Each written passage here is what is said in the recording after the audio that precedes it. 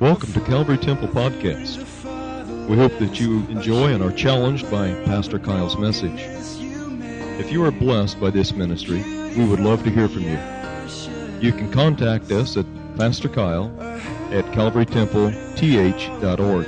If you are ever in the area, we would love to have you visit us at 2100 North 6.5 Street, Terre Haute, Indiana, 47804. Our service times are at 8:30 and 10:30 a.m. And the teachings that you're trying to teach us, Father, in Jesus' name we pray. Amen. Thank you, Al. You'd all rise. We'll say the Apostles' Creed. Also, 1 Corinthians 13:13 will be the scripture today. Now, I read a little fast, so I'll have to slow down for you guys.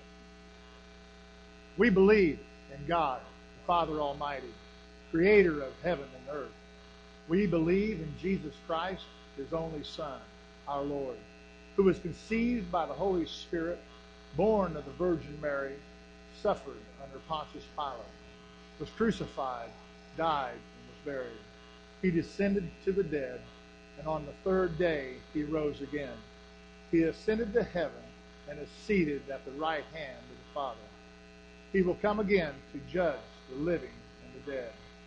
We believe in the Holy Spirit, the holy Christian church, the communion of saints, the forgiveness of sins, the resurrection of the body, and life everlasting. Amen. If you would stay standing, and 1 Corinthians 13 is a short scripture. And now abide faith, hope, love. These three, but the greatest of these is love. You may be seated. Short and sweet. Sharon gave me permission to preach like an hour and a half. You guys ready? You heard her. They're making pretzels. Takes 20 minutes. 20 minutes to cook. 20 minutes. Okay, that's only 40. Some of you are new here. Some of you might not know who I am, since you haven't seen me for about 15, 16 months. About 15 months ago, we were called out. We took a 3-week sabbatical. And during that 3 weeks, we showed up at a church, and within the third week, we were preaching. We filled in for Pastor Joe Maddox, who's going through prostate cancer, and we preached there for a year. Actually, we left there about the third. My last sermon was January 1st, and then we left there the third week of January. So then we went on a cruise. Had a good time. We took 2 weeks, had a good cruise there in February, and the Lord gave me a hope sermon on hope. When I spent some time with Him on the boat, I love to get away and just spend some time with Him. And He said, preach on hope. Didn't know when I was going to preach on hope, but preach on hope. So as we came back, and we came back to Calvary Temple a few weeks ago, Pastor Matt preaches. And he preaches on stand. It's like, wow, stand. Stand means faith. When you've done all else you can do, you stand. You stand in the faith. You're rooted. You're standing. Pastor Rick preaches a message last week of love. The greatest of these things is these three are love. So God, give me hope. So we're going to preach on hope. One thing you got to realize what Pastor Rick preached on was this church is still help for the hurting. The emblem of your T-shirts, the emblem of the sign, is the cross, broken and bandaged up. This church will always be help for the hurting. This will always be the hospital for the community, for whoever needs it, whoever stands in this pulpit. You are the church. You are Calvary Temple. You are help for the hurting. God has called this place to be just that. So, I'm supposed to preach on hope. And God gave me some good stuff on hope. Have you ever been in a hopeless place? You ever been in that hopeless state? It's not if you're going to go through the hopeless state. It's when. And all of us go through that time of a hopeless state. It's what do you do with it? So as you turn, if you would, in the first book of Job, Job chapter 1, it says the sons of God are in heaven. And they're all meeting. And God's talking to Satan. He says, have you seen my servant Job? And He said, yeah, Job's got a hedge of protection around him. Job, I cannot touch him. And God says, I'll tell you what you can do. You can touch his possessions, but you can't harm him. So, Satan goes to the earth, and it says that he begins to rave havoc upon Job's life. It says the Sabeans raided Job's oxen and donkey and killed all his servants. There was one servant left, and he runs to Job. And he's running to Job, and he says, Job, the Sabeans came. They took away all your oxen, all your donkey, and they killed all your servants, and I'm the only one left. And just as he had finished talking, he was still kind of talking, here comes another servant. He said, Job, Job, a fire fell from heaven and burned up all the sheep and the servants. And I'm the only one left. And just as he had finished up, here comes another servant. He said, Job, Job, the Chaldeans raided and took away the camels and killed all your servants. And I'm the only one left. And just as he had finished, here comes another one running in the distance. He said, Job, Job, a great wind from the wilderness took the four corners of your son's house, where all your family was at, your children. And it collapsed on it. And it killed them all. Immediately he began to rend his clothes in agony and hopelessness. Have you ever had one of those days where everything goes wrong? Job's in a place and everything went wrong. One thing we see that Job never cursed God. He never blamed God. He even had four of his friends come alongside, and they heard about the ordeal, and they come alongside, and they want to help him. But it was no help at all. We have that in our life. We have friends that try to help us sometimes. And sometimes it's just no help. Have you ever been there? When I was 16 years old, I was a pretty good boy. But I was 16, and my best friend got a brand new car. I just turned 16 on October 1st, and my friend got a new car about that same week. We was getting ready to go out that following weekend. I had gotten in trouble the week before, so I was grounded. My dad said you can only go out one weekend night. So I chose Friday night. That was the first night he could take his car out. First night we could go out in his brand new Z28. He was so happy that day that he even washed it and waxed it. And we laugh about it today, but he used furniture polish. We laugh about it today, but it was like, oh. We go out and we come home, and I said, Dad, man, can I go back out with him Saturday night? You know, I was home on time. He said, no, you're grounded. You have to stay home. I went to bed early that night. And in a dream of that night, I seen my best friend was in a car wreck. When my dad woke me up about 12:30, 1 o'clock that night, when he woke me up, he said, hey, Lance, I got something to tell you. And I said, Frank's been in a wreck, hasn't he? He said, yes. He said he didn't make it. Hopelessness and despair sets in instantly.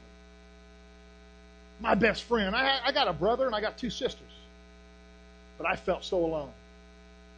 That was my brother. That was my best friend. Hopelessness. Now what am I going to do? What's left for me? That's who I talked to. That's who my friend was. Have you ever been there? You lose your job. You lose someone you love. You've been to the doctor, and the diagnosis is terminal. We all had friends that have been in that state. Hopelessness begins to set in. But in Job 6:11 through 13, Job never cursed God. He had his four friends come alongside and tried to help him. And Job said, basically, why did I even live? In verse 11 it says, what strength do I have that I should hope? And what is my end? That I should prolong my life. Is my strength the strength of stones? Or is my flesh bronze? Is my help not within me? And is success driven from me? What I want you to look at is verse 13. He says, is my help not within me? Now here's what we got to realize. In the Old Testament, the Holy Spirit did not reside in them. The Holy Spirit would come and land upon them, and then He would leave. He would come and land upon them, and then He would leave. Job's saying, can't I do it myself? I cannot do it myself. Crying out with the loss of everything that he had. In Galatians 2:20, it says, I have been crucified with Christ. It is no longer I who live, but Christ lives in me. If you're a born-again believer, the Holy Spirit dwells within you. He is the dwelling place where Job can say that what is in with me, I can't do it, but who's in us, we can. We can do it. Also in 1 John 4:4. You are of God, little children, and have overcome them, because he who is in you is greater than he who is in the world. That means He dwells within you. If you've accepted Jesus Christ as your Savior, He lives within you. He can help you any time. Any struggle that you're going through. Any hopelessness state that you live in. He can help you. That's what He's there for. He is our comforter. He is our comforter. There's 10 top hopeless things that I wrote down. Number 1, when you feel alone or abandoned. That night that my dad woke me up, I felt alone and abandoned. Some of you can probably relate to that. Divorce, family leaving. It happens to us all. Number 2, life seems out of control. You just can't control it. You get in and life is chaos. Everything around you is collapsing. And it just seems like it's chaos. It's out of control. Number 3, you don't see a purpose. A lot of times people do not see a purpose in their life. We go through times of trauma, and we don't have that purpose in our life. We don't know what we're here for. We're just going through life. We go to work. We come home. We eat. We go to sleep. We go to work. We come home. We go to sleep. We eat. Just a routine over and over and over. And you're just living life. What purpose do I have? What is my purpose? You get into one of those modes. You know how it is. We're just coming out of winter and spring, and everybody is so energetic right now. But in the winter months, and you're locked inside, and you just feel like, wow. And you get depressed. A depressed state because you have no purpose. You're not fulfilling a goal. My son has been home with us for 3 years. He went to the Army. He moved home to go to school. And he wasn't working, but just going to school. And he got in that depressed state of what is my purpose? What am I supposed to be doing? Just living in the house, just living. He's got a son, and his wife is living with us, and she's going to school. She sees a purpose. She's studying, and my boy dropped out of school, and he's looking for something to do, looking for purpose. And he's just like, oh. And they say he's depressed. Well, yeah, because he didn't find a purpose. Just the other day, actually Thursday, he just got word that he had got a tank mechanic's job, and he's going to Fort Benning in June. And you can just see that something rise up within him. He has a purpose now. He can provide for his family. You can just see it rise up within him. When you find out that you have a purpose, even in God's work, it stirs you up. It gives you energy. It gives you a direction to go. Number 4, grieving a loss. Each and every one of us will grieve a loss that is close to us and dear. Number 5, you don't have what you want, or you don't have what you need. Some of you can relate to that. you don't have what you need. But God is Jehovah. He is Jehovah Jireh. He will provide for you. He is our provider. Even the birds of the land, they are provided for. They don't have to work or toil, but God provides for them. Number 6, you have done something wrong. You feel so bad because you've done something wrong, or you've done something against your husband or wife, or you've done something at work, and you just feel so wrong. And I stand in the pulpit today, and I tell myself, my wife hates it. She hates it when I do it. But I tell you what, we're all failures. We all fall short of the glory of God. The other day, actually Friday, I'm at work. It was a stressful environment. I just had got there, been there about 45 minutes, had some problems on the floor. It wasn't my shift.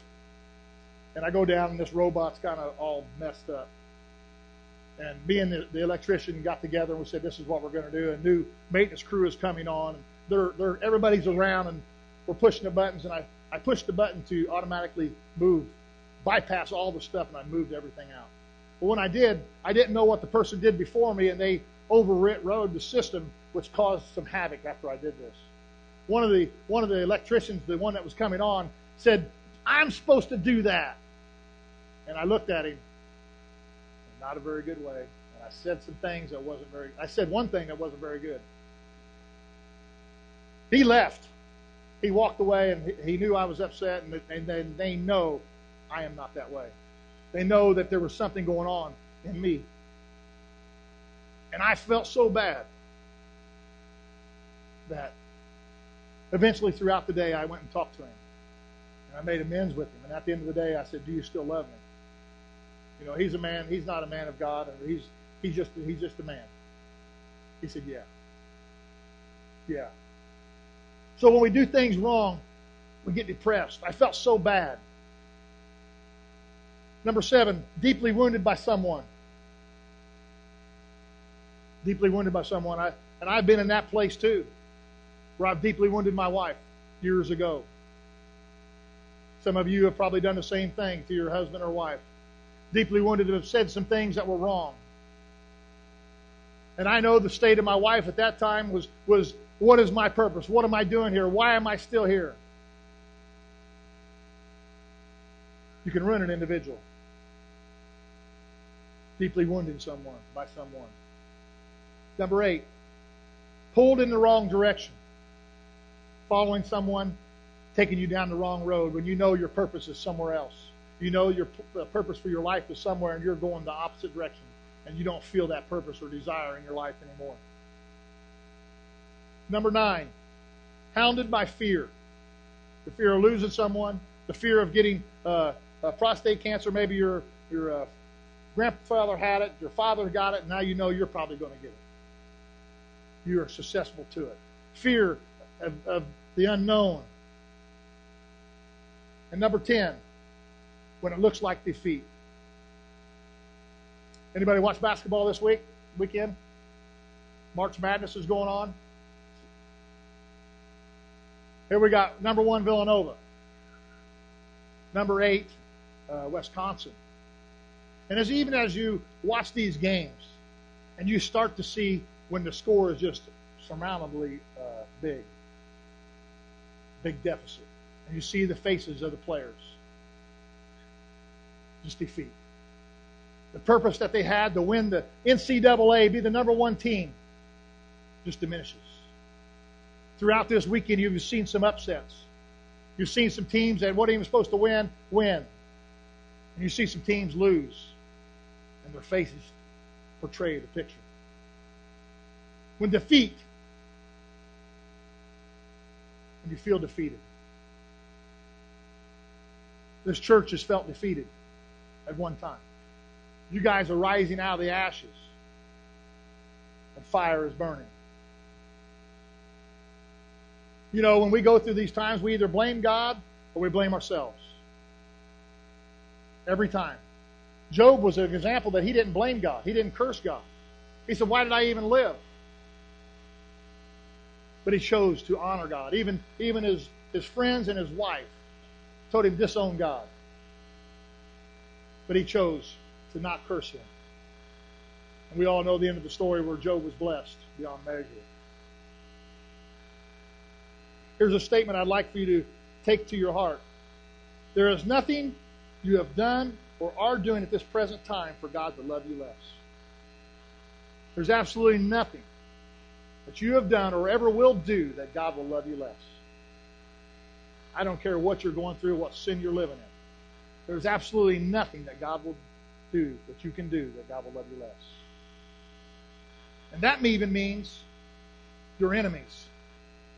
The ones that you, like, oh, God, I wish they would go to sin. But there's nothing that enemy can do for God to love them less. If Christ is in you, that means you have God's Spirit. For you to hate that person, it's not God's will. There's absolutely nothing you can do or your enemy can do for God to love them less, or to love you less. You really need to get that in your heart and get that in your spirit, that whatever you go through in life, there is absolutely nothing that you have done would cause God to hate you. Absolutely nothing. The only thing would be you reject Him. You reject the Holy Spirit. And He still loves you. In Isaiah 43, 1 through 3. Isaiah 43, 1 through 3. By now, thus says the Lord, who created you, O Jacob, and He who formed you, O Israel, fear not, for I have redeemed you. I have called you by name. You are mine. When you pass through the waters, I will be with you.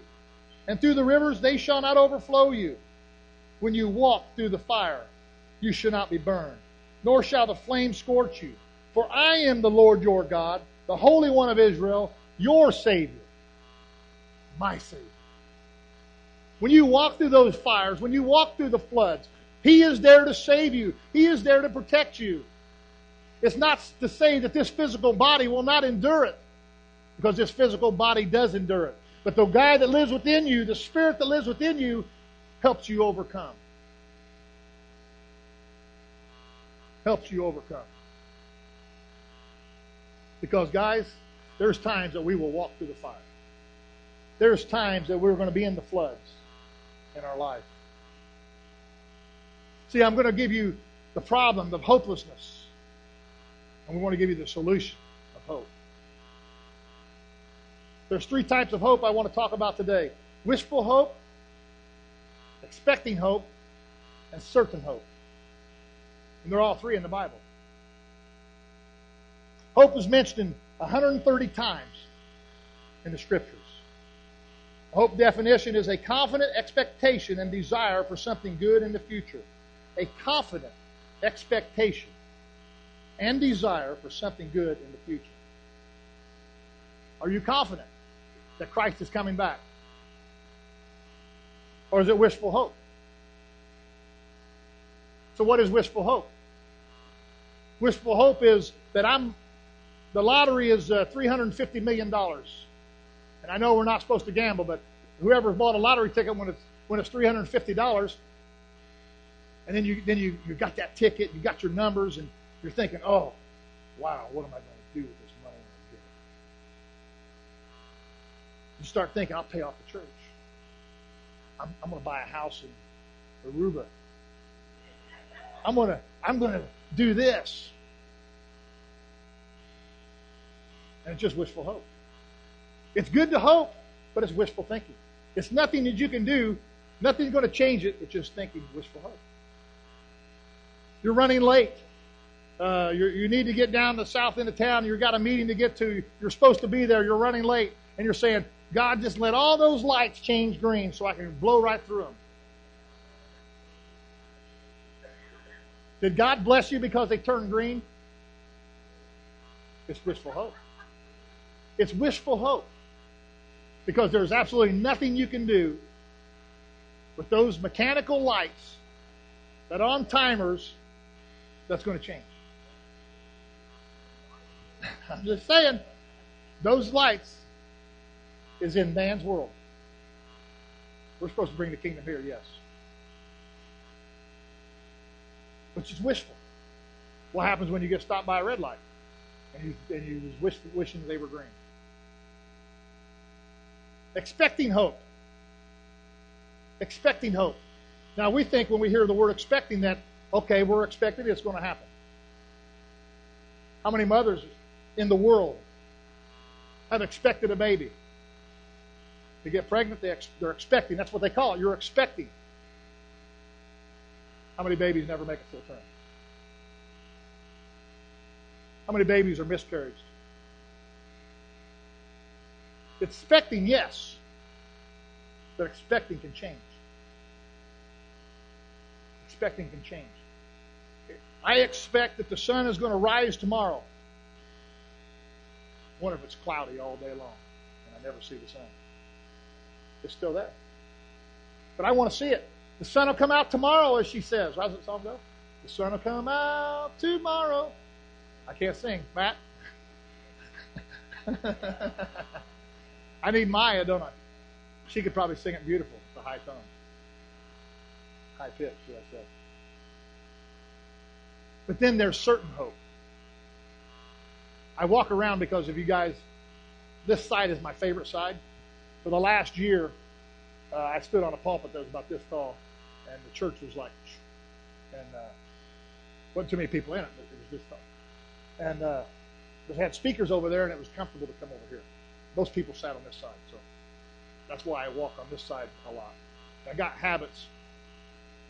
But certain hope. Now, certainty. Certainty. If you know what's going to come to pass. Without a doubt, you know. We have a testimony that Sharon would like to share.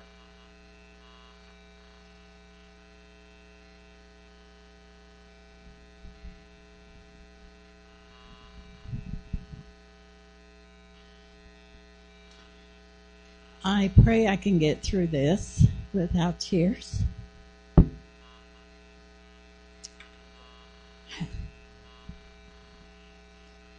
As you all know, last year, Bill and I felt led to come home from Florida. And when everyone heard that we were leaving the Florida area, it's like, why and what on earth would ever make you leave an area and sell your home and come back to Terre Haute, Indiana? But we had peace, and we knew this was where we were to be and what we were to do. Only God had the answer. We were obedient to what we heard from Him. As you all know, we have had a breach in our family for 17 years.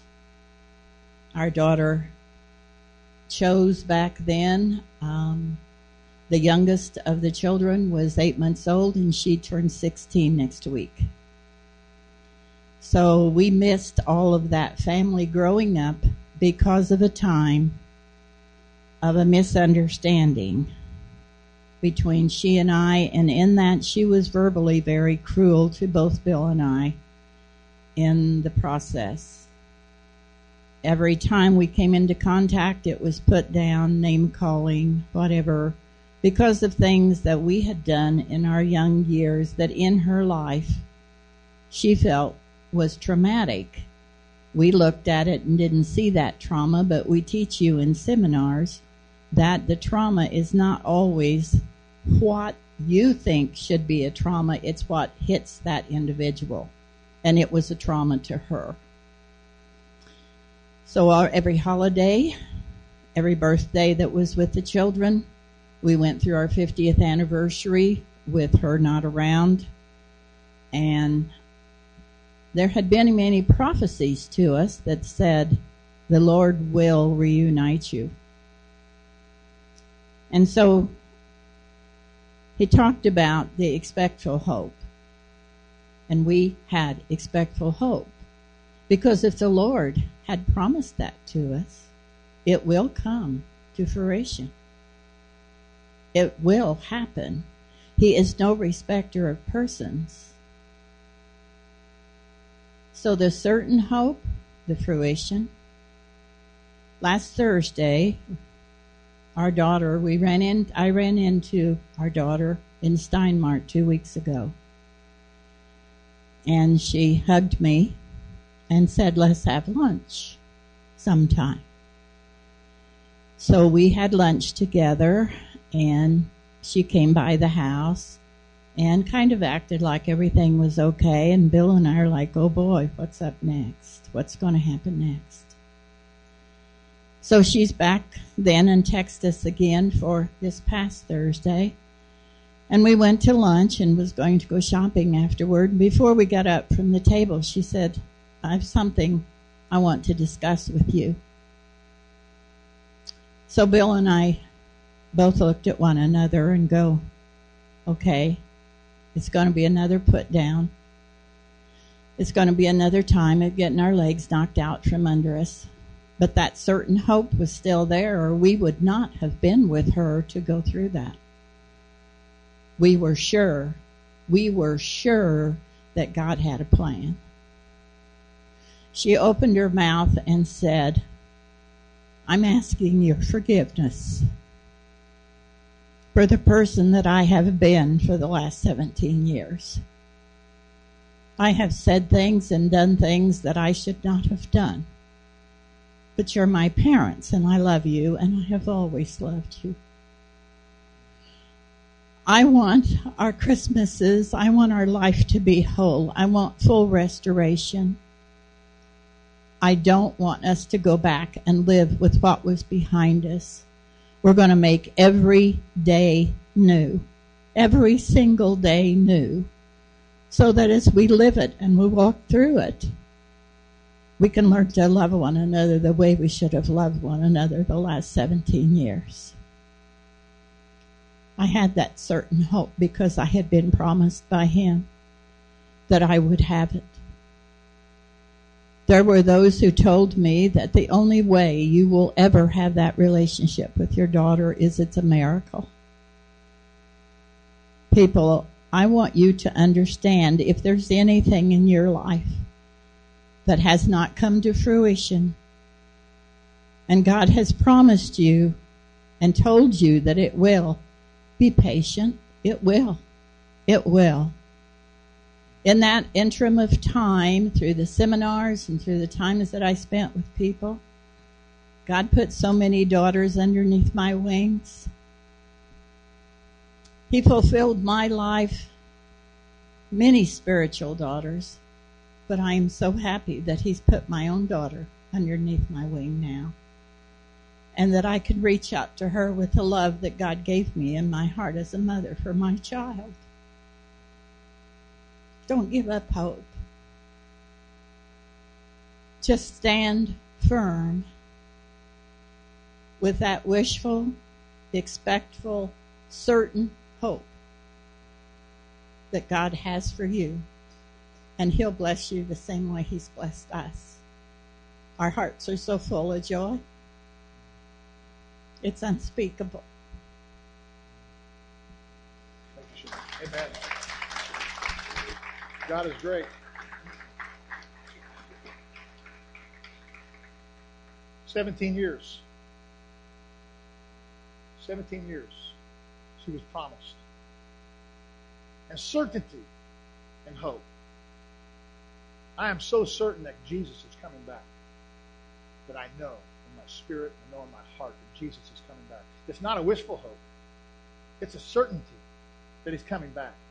It's a certainty that if you ask Jesus Christ in your heart, it's a certainty that He will come and live within you, and He will change every aspect of your life. He will change every dynamic of your life if you allow Him to. Certain hope seems like so far away. Biblical hope not only desires something good for the future, it expects it to happen. And it is not only expects it to happen, it is confident that it will happen. There is a moral certainty that the good we expect and desire will be done. That is the biblical hope. In Hebrews 6, 13 to 20. Hebrews 6, 13 to 20. For when God made a promise to Abraham, because he could swear by no one greater, he swore by himself, saying, surely blessings I will bless you, and multiplying I will multiply you. And so after he had patiently endured, he obtained the promise. Now I'm going to stop there, and we'll pick up 15 in a minute. Abraham waited. He was promised it as a young man. He's now 100 years old. Do you think the promise ever stopped? No. Do you think that he thought, well, now I'm 100, what good am I? My wife is 80, her womb is dead, where's the promise? But God is always faithful. His promises to you are true. He waited. Hopefulness is waiting, expecting it to come. Knowing in your heart. See, hope and faith go together. You cannot have faith without hope. You can't have hope without faith. They have to go together. You got to be able to stand. What are you standing for? For the hope of the glory of God to come into your life. If you're hoping and you have no faith, what are you hoping for? You got to have faith and hope that work together. As God said, the greatest of these is love. You got to have love to be able to hope and have faith to share with others. So 15 months ago, I leave. And there's some promises that God told me in this place. We used to come in here in the middle of the night. I would get off on a second shift, and actually I come in by myself for a while, and then Jeff started to come in with me, and then Dana started coming in, and I enjoyed myself. 11 o'clock at night. This is in 06, 07, 08, 9, 10. Middle of the night, we crank the music up and just in worship. Seeking the Lord. He told me one night that I was in here that he showed me a vision of this place on fire. It was actually burning from the out. You could just see it on the outside. And as I stood outside and seeing the flames roaring from the building, I heard the fire trucks in the distance coming to put out a fire. As the fire trucks roll up, they say, well, the place is not on fire, but it looks like it is.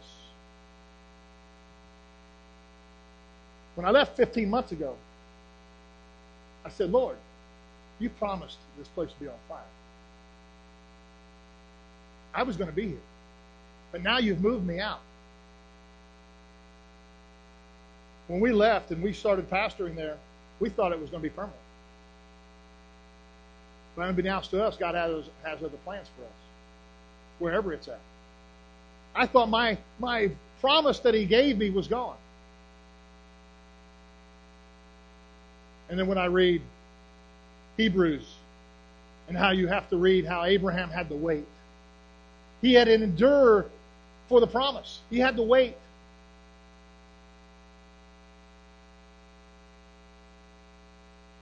Sometimes we have to wait. You get a diagnosis of cancer.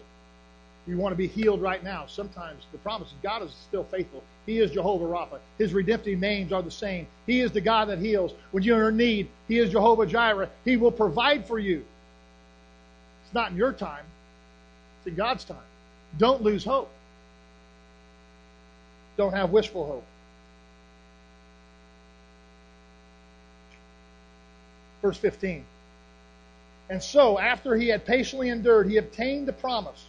For men indeed swear by the greater, and an oath for confirmation is for them and an end of all disputes. Thus, God, determining to show more abundantly to the heirs of promise the immutability of His counsel, confirmed it by an oath, that by two immutable things in which is impossible for God to lie, we might have strong consolation, who have fled for refuge, to lay a hold of the hope set before us. And verse 19 is what I really want you to take from this.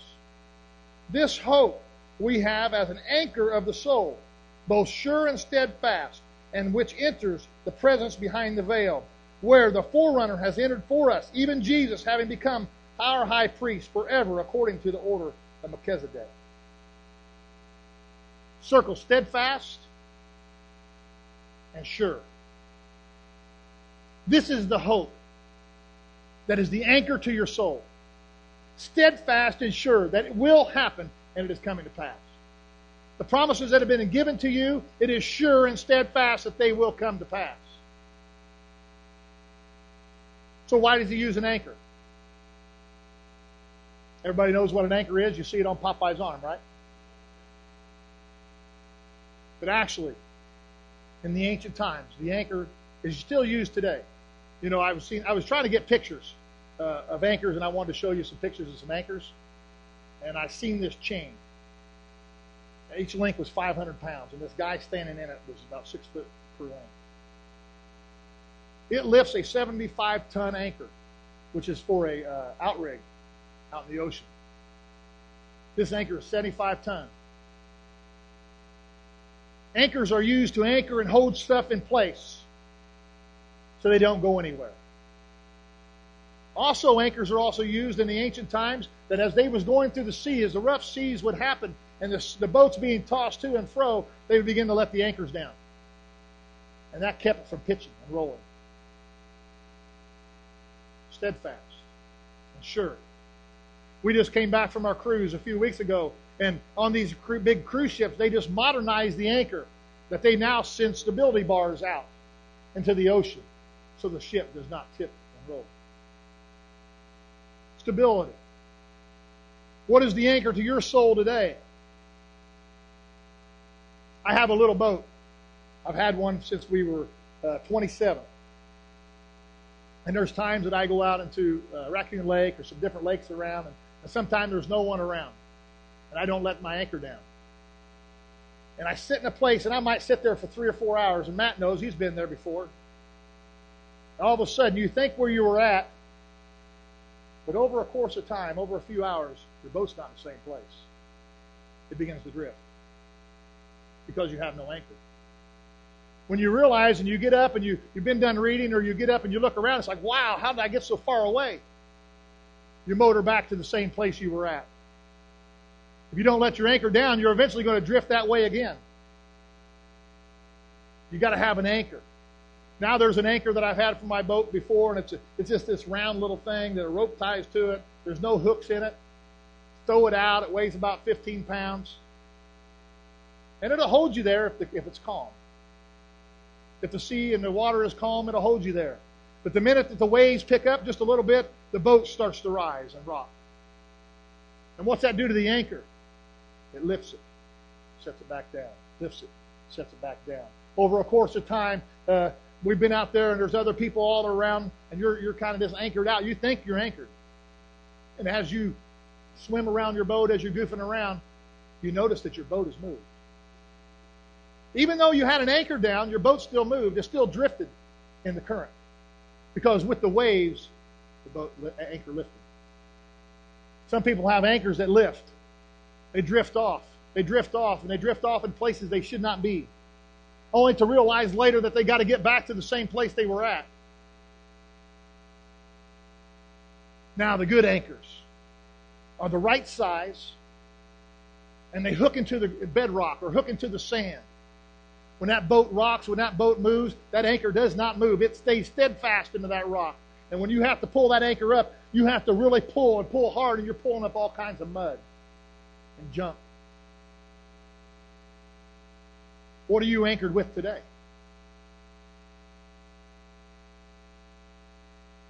What are you anchored with today? Each one of us needs to have an anchor in our life. Some of you might be drifting around with no anchor. Some of your anchors might be too small. See, with the ministry, whatever ministry you have or whatever capacity that you have built an anchor. You either got the anchor in the water or you don't, and you're drifting. Or you got an anchor that is too small, that it does not grab a hold, and you let your life drift on, only to realize that you need to get it back to where you was at. There's so many times I hear people talking, people that have been raised in a church, and say, I don't know how I got so far away. How did things happen in my life that allowed me to drift so far away, only to realize to get back into the same place they were at? And then they realize it for a couple months, and all of a sudden the anchor is still not the way it needs to be, and it starts to drift again, and your life begins to drift away again. With every ministry, you need an anchor. With every ministry in this place, every person has a ministry in their own place. That means when you walk to a store and you're in the store, Christ lives within you if you've accepted Him. When somebody's going through something traumatic, you are an anchor. You know that God will provide. He has certainty that He will provide. Now, individually, we have anchors. But corporately, this church needs an anchor. What is this church anchored on? The presence of the Holy Spirit. Jesus Christ, our Lord and Savior, is the anchor to this church. The presence of the Holy Spirit has to be in this place like never before. To have that anchor that we can hold on to, that this church will not go anywhere. Because it is the anchor. We know that when things come up, like it has in the past few months, that there's things happening. What's the anchor? What is this church holding on to? Are we holding on to the hope of Jesus? Are we holding on to the hope of the Holy Spirit? Hold on. Set that anchor. The bigger the ministry, the bigger the anchor has got to be. This church needs a 75-ton anchor, Linwood, to hold this thing down to the ground. The bigger the ministry, the bigger the anchor, guys. Whatever your ministry is, if you've got a small anchor, it's time to get before the Lord and say, Lord, I need bigger anchor. I need the Holy Spirit in my life. I need to be in the bedrock of you, Lord. And set fast that I can't even pull it up. What's the anchor of your soul today? What's the anchor of your soul? Is it the people around you? Is it the people that are around you that tell you different things? Or is it the Word of God the anchor to your soul? Not only the Word of God, but the Spirit of God living inside you. What is the anchor to your soul? See, it's more than just reading the Word. It's more than just singing a song, but it's getting the Spirit of God alive in you is the anchor to my soul, because I know that it's true. I know the fact that if I go pray for someone, something's going to happen. I know that whatever I do or say in the world, He is my anchor. As long as He is my anchor to my life, the things that I say, I do mess up. Guys, we're all going to mess up. But I know that it depressed me. It depressed the spirit that lives within inside me. And I had to make it right. If there's anybody that you have an ought with today, you need to go to them and make it right. Because see, that what I said earlier was there's nothing that anybody can do for God to love them less. That means if you got an ought with the brother, you got an ought with the sister, that same Spirit of God that lives inside you is the same one that says, I love every one of you. No matter your faults or failures, I don't care what you have done, but He loves you no matter what. If He doesn't live inside you, you have no love. But I know the God that I serve and the God that you guys serve is a God of love, and He is the anchor to your soul. If you have an ought with a brother, you have an ought with a sister, you need to get it right. Because God's saying, I am love. I am love. And the Spirit of God that lives inside you is love. Hope and faith does not work without love. I know the faults and failures that I have. And I try to redeem them all the time. We mess up. That's no different than someone else that we despise, or someone else that has said something, or someone else that has done something to us. Hardest thing is to love your enemy. Didn't Jesus say that? Love the Lord your God with all your heart, all your mind, all your strength. Love your enemies as you love yourself. Sometimes you think they might be your enemies. And I don't even know where I'm going from this, but this is where God is leading on my heart right now.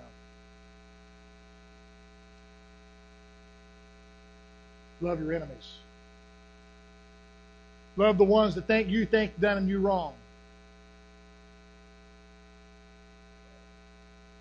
This is we begin to close.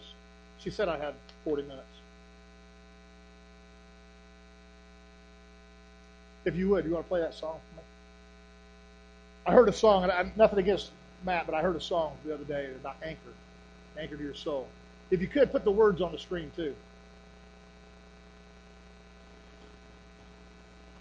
having an anchor. Something that you can hold fast to. When life and trouble in your life happens, when those things that the doctor comes out and says, oh, and you go, oh, and all the breath out of you is consumed. You ever sat there with someone that gets a word from a doctor and it's total hopelessness. Total hopelessness.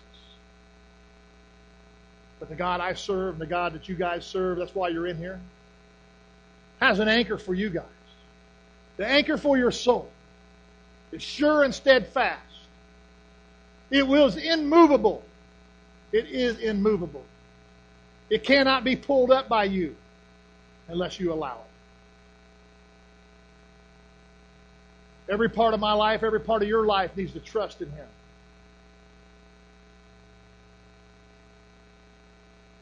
There might be someone here that does not have an anchor in their life. That means they probably don't have Jesus Christ living inside them. If the Lord is speaking to you today, some of you might never heard the Lord speak to you.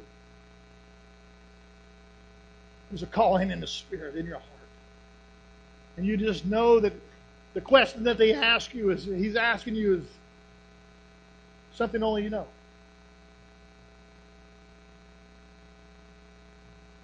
We need to be anchored in Jesus, in the presence of the Holy Spirit in our life daily, continually, an anchor. Because when those winds come up and those rains come up, you need to be anchored because your boat will drift. Life happens, guys. Life happens in our life.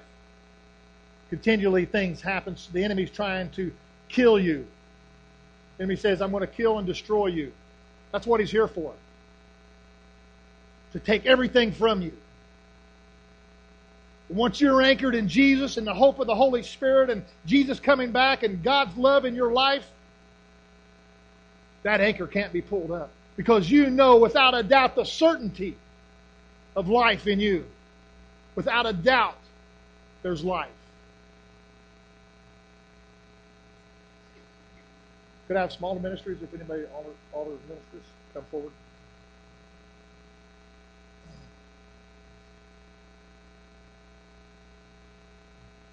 If you are dealing with any of those 10 things that I talked about earlier, being abandoned, wounded, fearful.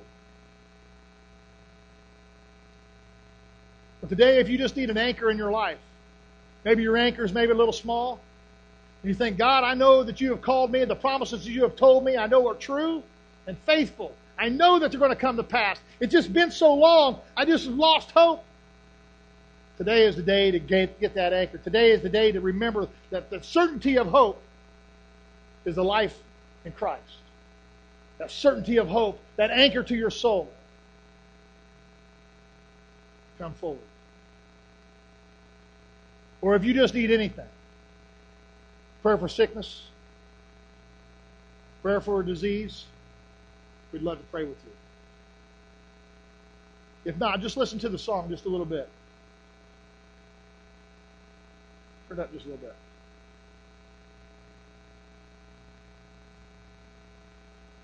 Yes.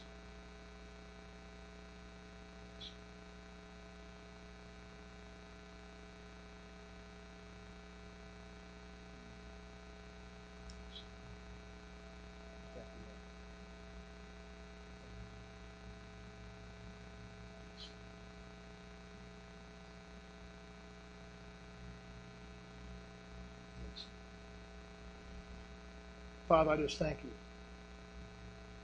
I thank you for this group of people that you have called together. And so many more that will walk through the door, Lord. I thank you for those. For the promises that you have spoke to individual ones in this place, in ministries. The abundance of your promises, Lord, are faithful. Just as Abraham had to endure and wait for the promise to come true. Lord, we know for certainty, for a fact, that your promises will come true.